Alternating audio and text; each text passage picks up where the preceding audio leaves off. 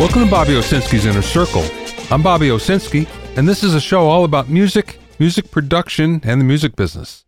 My guest this week is Brett Porter to talk about MIDI 2.0. First of all, the age-old question, does creativity decline with age? Scientists have wanted to know this for a long time, with the first study actually occurring in 1835. Now, of course, scientists really want to know this because it affects when they're at their peak as well. So this is what all the studies have pretty much found. Your creative output increases in your mid-20s, and it climaxes in your late 30s, maybe early 40s. Then there's a slow decline, with about half the productivity that you had at your peak at age 80. Now, there are some exceptions. Poets and mathematicians, for instance, peak very early and then have a very sharp decline. Historians and philosophers peak late with the very gradual decline. But what they found that was most interesting, I think, is the fact that your career age is different than your chronological age. So, for instance, if you have an early bloomer, their peak is going to be shifted forward. Now, that means if you're a prodigy in school, for instance, a prodigy piano player or a prodigy at anything while you're young, your peak is probably going to be shifted much more forward than some of your contemporaries that peak a little later. But the characteristics that researchers have found is that creativity is all about focus, patience, and work ethic, and a little bit of being able to think differently than anyone else. Now, if you think about it, the older you get jaded about many things, especially the things that you know and the things that you've learned in the past. That affects the way you think and your ability to think outside the box. Another thing is what was once radical when you were young may not be so much as you age. And then, of course, family priorities frequently get in the way, where now we have a lot less focus, a lot less patience, and the way we work has changed significantly. But what they found is if you really want to increase your productivity, regardless of your age right now, there's a couple of things that you can do. The first thing is don't obsess over perfection because it can get you stuck. You're better off in having something imperfect and getting it out there. Now, tech companies have found this to be true, and their mantra is just get it out the door and we'll fix it later. And to some degree, that's not a bad way to go about things. Another thing is don't abandon your creativity and what you think is right or feel is right for whatever happens to be the new shiny thing. And of course, we see artists do this all the time. They change their music to kind of fit the trend, and that never works. Because usually by the time you develop something, the trend is past. And finally, don't let self-doubt get in the way, because many times that will actually stop you in your tracks and you'll never get started. So these are just some of the things to think about when it comes to creativity. Don't be afraid of it. Don't be afraid of losing it, because we can always get it back if we work at it.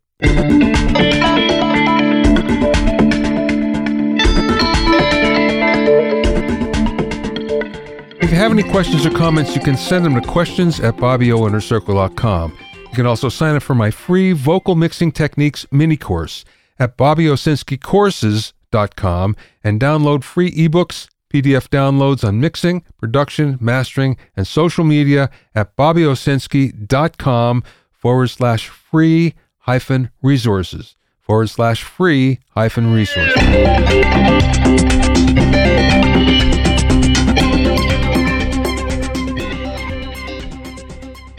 Now, I was reading something about Google's latest foray into AI, and one of the interesting things that they came up with is something they called autocomplete. And what this will do is it will automatically fill in the blanks on a conversation or a video conversation. So we all know what happens when you're doing a Skype or a Zoom conference call, and I'm sure we've all had this happen recently, where you're doing something like this and all of a sudden there's a glitch and it falls out and you lose some words, you lose a sentence. Well, it turns out this new Google technology will actually figure out what this is supposed to be and fill in the blanks so it's seamless. That's kind of scary, but of course AI is being used more and more, especially when it comes to the music business. Streaming companies, for instance, use artificial intelligence to analyze listener preferences so they know what kind of music to feed you. The future of this might be biometric and physiology-based because what it can do will sense how you're feeling that day and give you music to complement that feeling. So many times what we do now is we'll just plug in sad music, happy music, whatever, and it knows enough to give us what we want at that point, but we have to feed it in. But what would happen if just from the biometric information that it gathers from us, it will do that automatically? So that got me thinking, maybe there's some possibilities for this when it comes to our creativity in the studio. Now, what I'm going to mention here has nothing to do with products that I know of. These are just some things I'm thinking of where AI can be very helpful. One is vocal or instrument tuning. Now, yeah, we have Auto-Tune, we have Melodyne, which does a great job, but you have to manually go in and do the work. The auto part of it doesn't necessarily do the job if you're trying to do it well. But what would happen if AI can figure out, wait a second, this is the note that you really wanted to hit, and put it in there and make it like that? This is the way you wanted to phrase something. Well, there it is. What if it used biometric information to determine that a singer was tired and needed to either take a break or maybe start again tomorrow? Producers are supposed to do this, but sometimes by the time you figure it out, it's way too late and you spend a lot of time that you could have spent other places. How about if AI figures out that a mixer is losing attention or maybe not hearing as well because you turn it up too loud because you're getting fatigued? How about acoustic measurement where AI can figure out exactly how to tune your room, what materials you should use in order to manually do it, and in what quantity, and then how to bring it up to spec afterwards. Now, of course, we're seeing bits and pieces of all these things, but I think we're not seeing it to its fruition. But that being said, things are moving very quickly in the artificial intelligence world, so don't be surprised if you see these things very soon.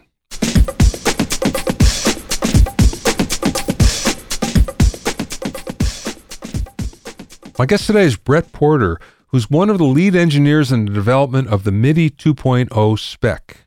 Brett has a big background in electronic music, but he's also developed software products for the pro audio, broadcast, and musical instrument industries as part of the Art and Logic development team. As we all know, musicians have been connecting electronic music gear together using MIDI since 1983, but it hasn't really been updated since then. The new MIDI 2.0 spec brings everything into the 21st century, making MIDI faster and more expressive, but also adding some new concepts and acronyms that we'll all need to learn. As a member of the group that developed MIDI 2.0, Brett is one of the first people to start building MIDI 2.0 software. As a composer who's used MIDI since the 80s, Brett is also well suited to show musicians what they'll need to know when the new gear starts entering the market. During the interview, we spoke about how Brett got into coding, why it took 35 years to get to MIDI 2.0, the advantages of MIDI 2.0, a look at future musical instrument technologies, and much more. I spoke with Brett via phone from his office in Los Angeles.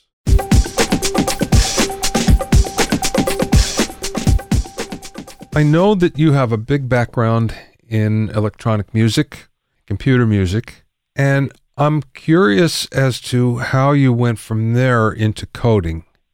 Yeah, that's an interesting story. You know, I went to music school back in the 80s, and, you know, you go in as a young kid and you think you're going to be a famous composer before you learn that there's really not such a thing anymore. So I stuck around for my master's after I got a bachelor's in composition, and I was at the University of Miami back in the 80s, and they had a program that was combination composition, electronic computer music, and I don't know if you know this, but University of Miami has a really killer music engineering program. Yeah. And I was able to sneak into a bunch of those classes as well. And for that degree program, I had to learn to write code in the C language to do some digital synthesis and digital filtering stuff. And, you know, kind of my dad's never-ending amazement, I picked up a marketable skill in music school. So you got done with the master's and kind of fell first into the broadcast electronics world, where I was doing some equipment for mostly in the FM and TV audio industries. And about 23 years ago, fell in with my current employer, which is a company called Art and Logic, which does custom software and originally came out of the music instrument industry. Old timers might remember there was a company in the 80s called Hybrid Arts. Oh, sure. That did digital workstation software on the Atari 1040 ST, which is why they're no longer in business, I guess. But when Hybrid Arts went out of business, three of the developers from there, kind of clung together and started this company, Art and Logic, which was originally designed to service mostly the MI and pro audio world, but in the 28 years since then, has kind of blown out into all kinds of software development in general. Is what you do there mostly entertainment-based? Well, at one point that might have been true. I think the company-wide, it's a mix of where the company tends to thrive are weird projects that other development companies say, we don't know how to do that. So we do a lot of things that interact in odd ways or unusual ways with hardware, especially custom and weird hardware that people build, which is why it's always been interesting to me because, the music instrument industry is kind of that on its own. What are some of the projects that you've worked on? Well, within the music instrument world, I think maybe the biggest one back in the early 2000s, Roland used to sell a line of virtual studio, VS they called them, which is basically a DAW in a box. I don't know if you remember those. Yeah, I do. So, plug mics in, it's got a CD burner. And as, the 2000s were beginning and DAWs were really starting to take over, they realized that there was only going to be so much market life for a product that, at that point, to be honest, that you couldn't run auto-tune inside of. Yeah. So I spent some time in Japan with the Roland engineers and worked with them to develop the software development kit so that Antares and Sound Toys and Cakewalk and a couple other companies were able to port their plugins to run inside of the Roland VS unit. Okay. So that was kind of fun because it got, into the manufacturing side over in Japan. It got me a little bit into the plug-in side here in the U.S. and in Europe. And as a result of that, we've done a lot more things. So still working with, I've done quite a few projects for Cakewalk back in the early mid-2000s when Cakewalk was still, a commercial entity. We're trying to break into a lot of film and TV scoring things, so we did a lot of integration work, bringing QuickTime inside of, at that point it was still called Sonar, I think. And done some work for Universal Audio, done some work for Massenburg Design Works, which was really mind-bending. Yeah, all great stuff, definitely. Let's get to MIDI 2.0. Sure. First of all, why did it take 35 years to get to version 2.0? Because everything's done by committee. I don't know. I think, the joke I make is that, MIDI was first demoed at NAMM in '83 in January, and I think probably by April people were complaining about it already. So, a lot of stuff was, has been burbling under the surface. I think all the manufacturers, everybody involved has been hearing the same complaints for, 37 years or whatever. And my understanding is, this is before my involvement with that, but it was actually 15 years ago that they started a working group to start looking at modernizing MIDI. And it went through a couple of fits and starts, and there are a lot of big players that have to be on the same page before any motion can be made in that area. And it's not just, the American companies that run, they're organizing the MIDI Manufacturers Association. There's also a parallel organization in Japan. And the consensus has to be reached not just within, ostensibly the MMA, who appear to be the people that are responsible for organizing what MIDI means, but without consensus and buy-in from the Japanese manufacturers as well, nothing's going to happen. So I think it took a long time for all the pieces both to fall into place, politically and logistically, for everybody to agree this is the thing to build. And I think also a big part of it is just the cell phone supply chain has made it so much less expensive to build small, high-performance, modern hardware. So the idea that now it's time, it makes sense to come into a world where 31.25 kbits a second is no longer your limiting factor. Or, you're not running on 8051 chips from the early 80s. I used to teach MIDI back when I was teaching. I'd have MIDI classes, and it was deep. And you needed to have some sort of knowledge in order to make it work, at least on a slightly more complex level. And then it got to the point where it was pretty transparent. So I'm wondering if we're going the other direction now, whether it's getting deep again with 2.0. I think the answer is yes and no. I think that if you're an implementer, if you're an engineer who's going to sit down with this, there's a lot of complexity in the standards. The expressive capabilities that are added with some of the new protocol messages and things like that are not going to be really trivial to implement and work with. But on the other hand, a huge amount of the effort in getting this new spec going is, let's back up a little bit. MIDI 2.0, one of the big things that it brings to the table, MIDI 1 was strictly a one-way broadcast medium, really. You plug the MIDI cable into your DX7, you hit middle C, and your DX7 has no idea if there's anybody on the other end listening to it, let alone whether they may play to middle C. So one of the things that MIDI 2 brings with it is it doesn't work unless it's a two-way communication. So what that allows us to do, there are layers built into MIDI 2.0 where one of the big things is what they call MIDI CI, capability inquiry. So your MIDI 2 keyboard powers up, reaches out across its cable and says, is there anybody there? And the first thing if there is, the first thing those two devices do is say, who are you? What do you know how to do? Mm-hmm. So, talking about the complexity of setup and getting anything running, 20 years ago, if you went to the store and bought a new printer, it'd be an all-afternoon thing to get your printer talking to your computer. Whereas now you plug it in on USB and everything just works. And a lot of that complexity is going to be hidden through those kind of under-the-hood negotiation processes that are defined. Got it. So we're going to be able to do things like, another part of it is the definition of profiles. So if you have a keyboard controller that's got, the Hammond drawbars, 9 drawbars on it. Part of the problem right now, the reason it's so difficult to use some of these things is there's no standard. In fact, Yamaha makes multiple drawbar controllers, and they all use different MIDI controller numbers to do the exact same thing. So with MIDI 2.0 profiles, your keyboard will be able to talk to a rack mount synth and bring up an organ patch, and they'll say to each other, do you understand the organ profile? And if they do, they both switch to it. The controllers map automatically. Wow, that's cool. Yeah, it's going to bring us a lot more towards this plug-and-play future where, there's no reason for things not to be. We have the ability to build those kind of smarts into everything in the equation. Okay, what are some of the other advantages of 2.0?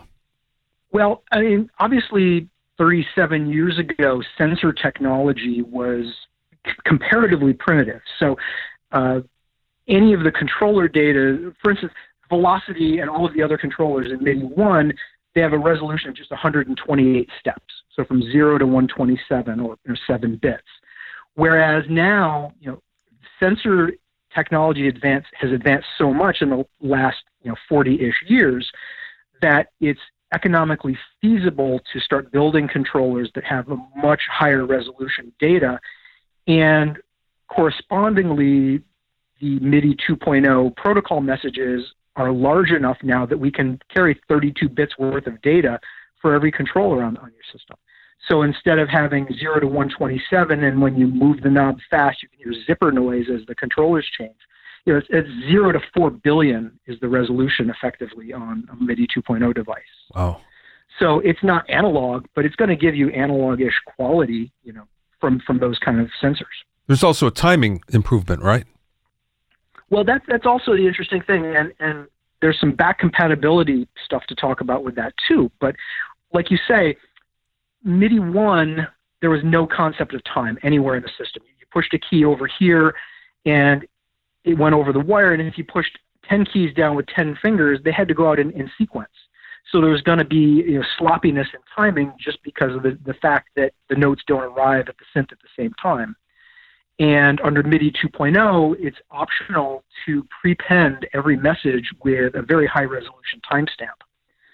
So that means you connect your MIDI 2.0 keyboard to a DAW, start playing, and it's going to attach a timestamp to every note event that goes out.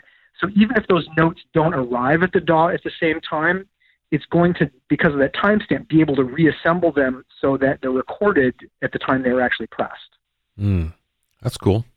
And the cool thing is, within MIDI 2.0, it's even possible to take MIDI 1 data. So if you've got, for instance, a manufacturer has a keyboard or a synth or something that they feel doesn't benefit from having the higher resolution messages, they can still send MIDI 1.0 data within the MIDI 2 data stream and attach a timestamp to it. Wow. So even if you don't take advantage of any of the enhanced resolution, we can make MIDI 1 better than it was. Very cool. Wow. What does it take to implement? There's a bunch of different answers to that question. So from a hardware manufacturer standpoint, you're going to need a relatively modern CPU running inside of your device, which, let's be serious, most modern devices do. It's very uncommon to still be using an underpowered CPU from this.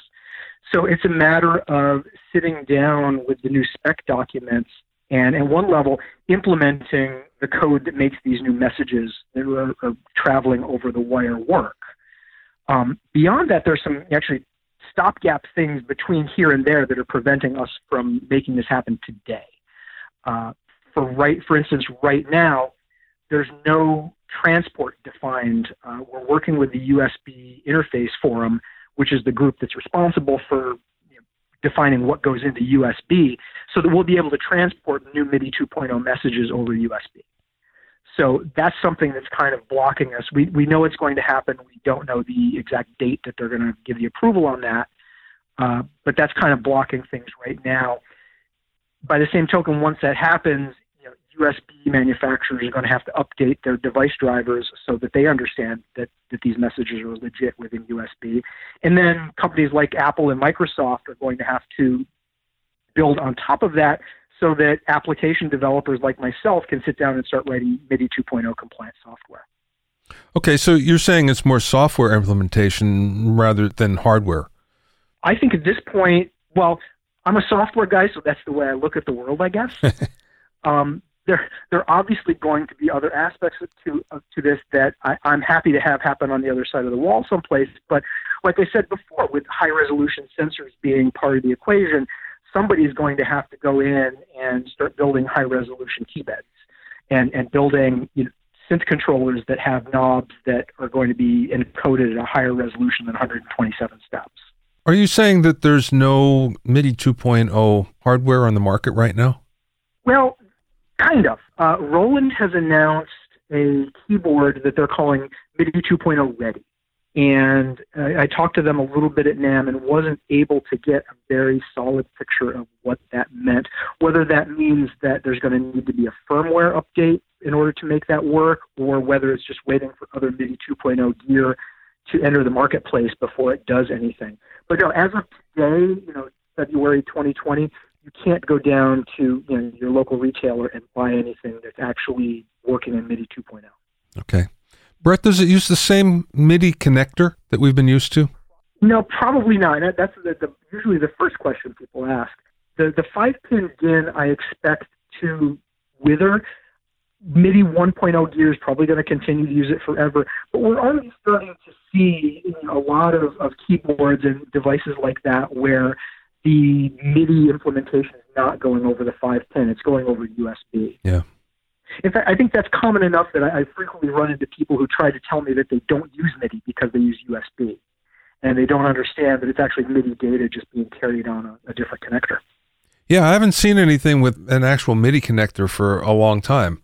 I'm sure they're there. I haven't noticed it, maybe because I'm not looking. But again, everything I've bought in the last, 10 years, well, less than that, maybe 5 years anyway, that was MIDI related is through USB.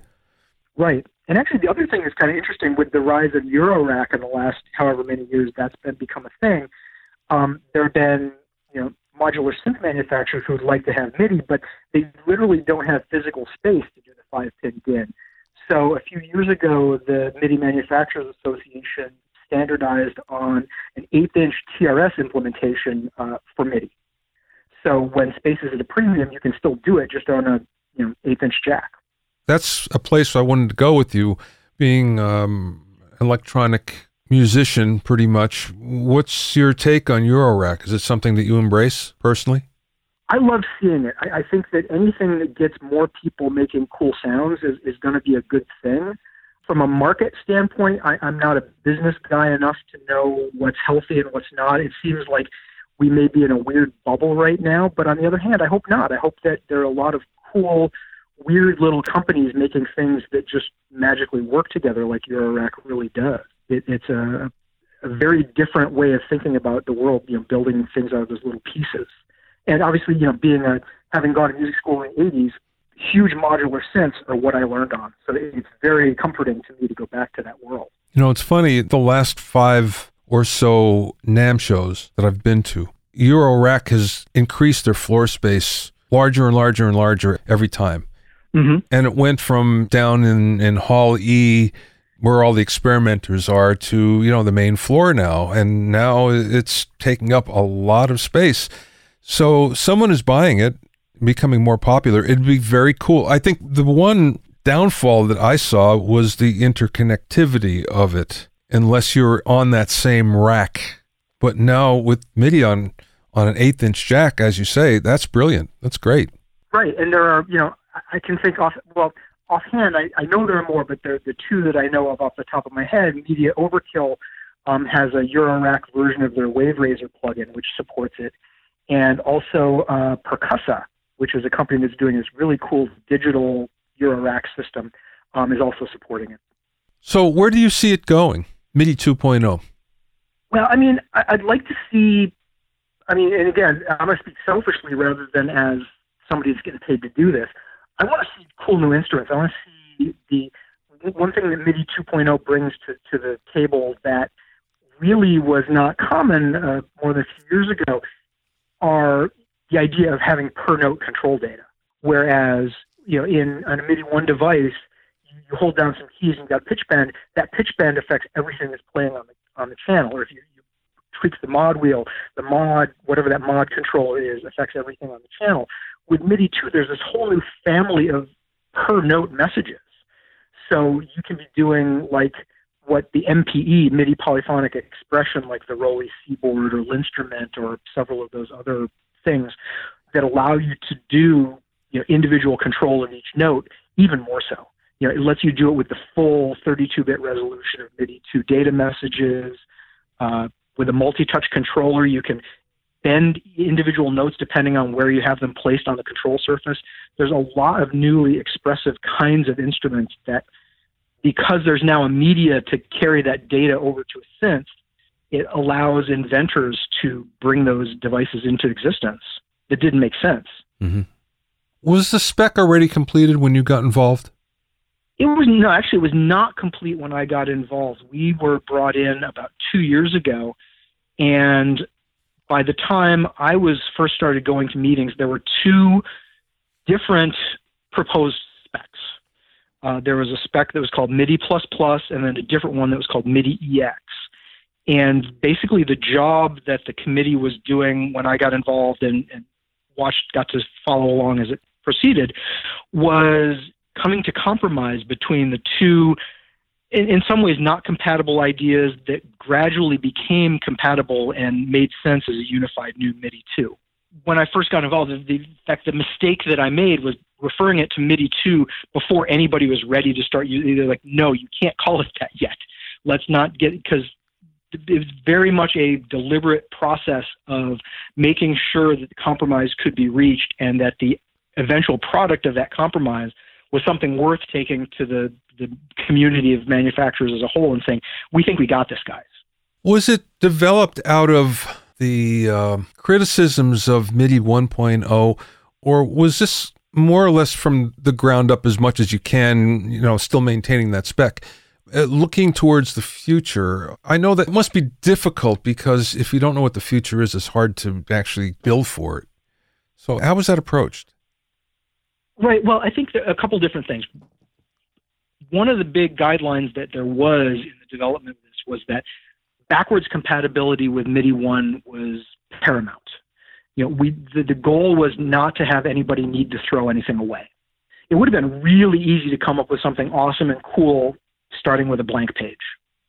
But that was definitely not the starting point from any of the working groups that worked on the new MIDI 2 stuff. So how do you take MIDI and make it more MIDI? And that was really the approach that was taken. And how do you, like you say, you can't see the future. How do you build in adaptability and flexibility so that when somebody defines something new, it can fit into the standard without breaking anything? And I think that between the mechanisms for capability inquiry that we talked about, being able to say, what do you know how to do? And if two devices know how to do something in 10 years that doesn't exist today, they have a mechanism that's already defined for to agree that they know about that thing and agree to use it. Well, yes, but in order to implement something like that, would it have to go before the whole committee and be approved again?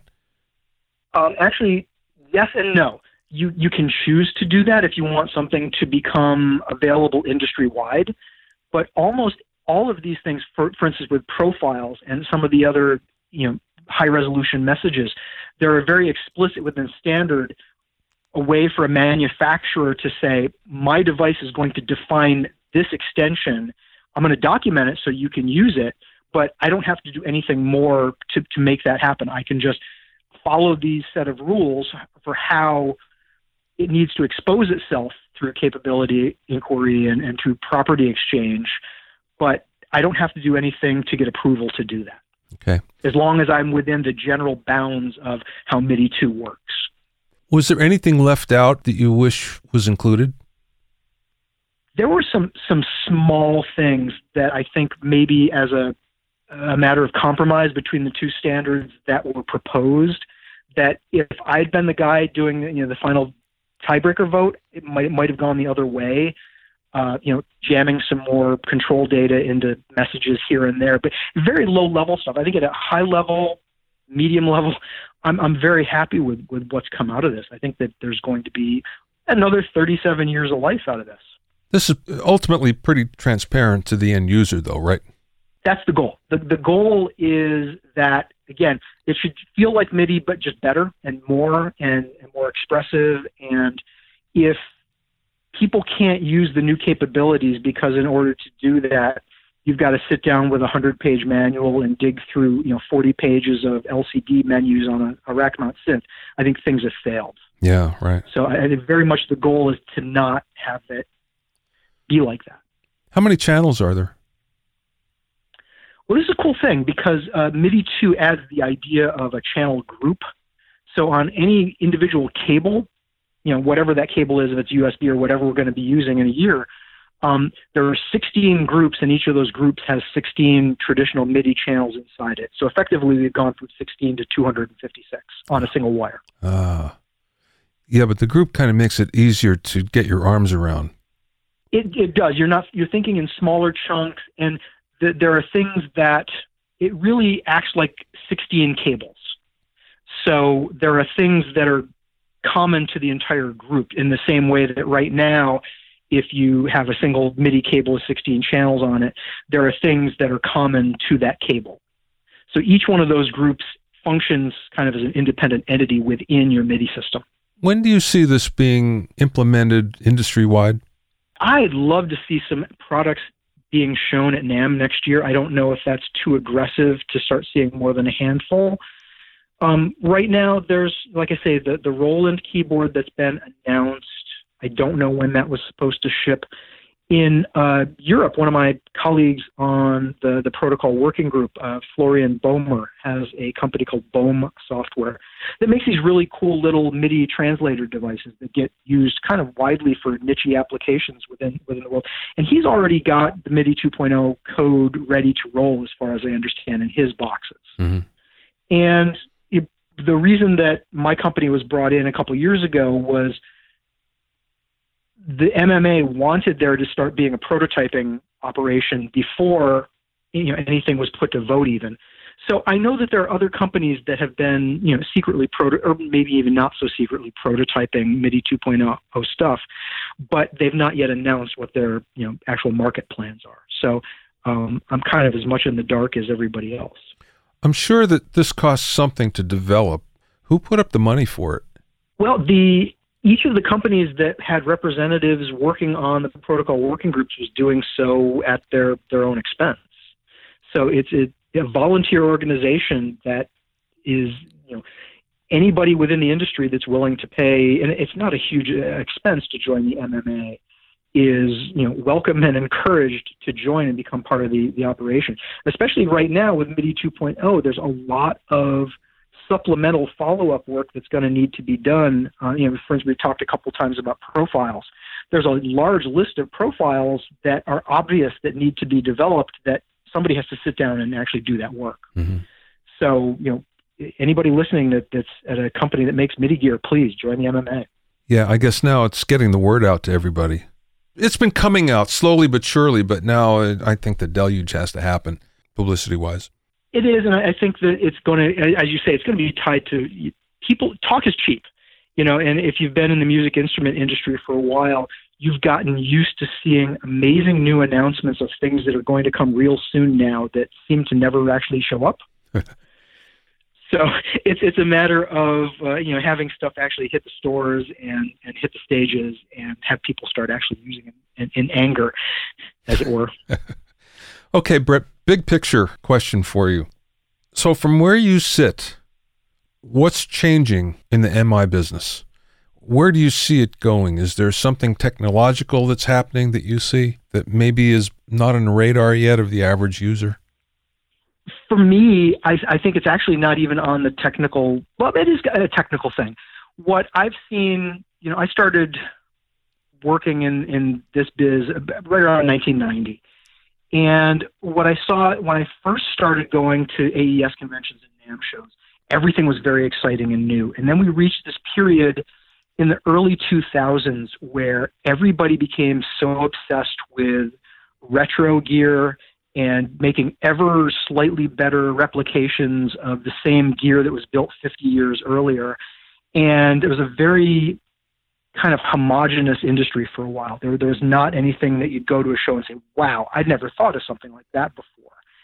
And I think now the cost and difficulty of developing new hardware means that there are a lot of these small companies kind of springing up from the forest floor that have different ideas, and they have a way to actually build them and get them out into people's hands.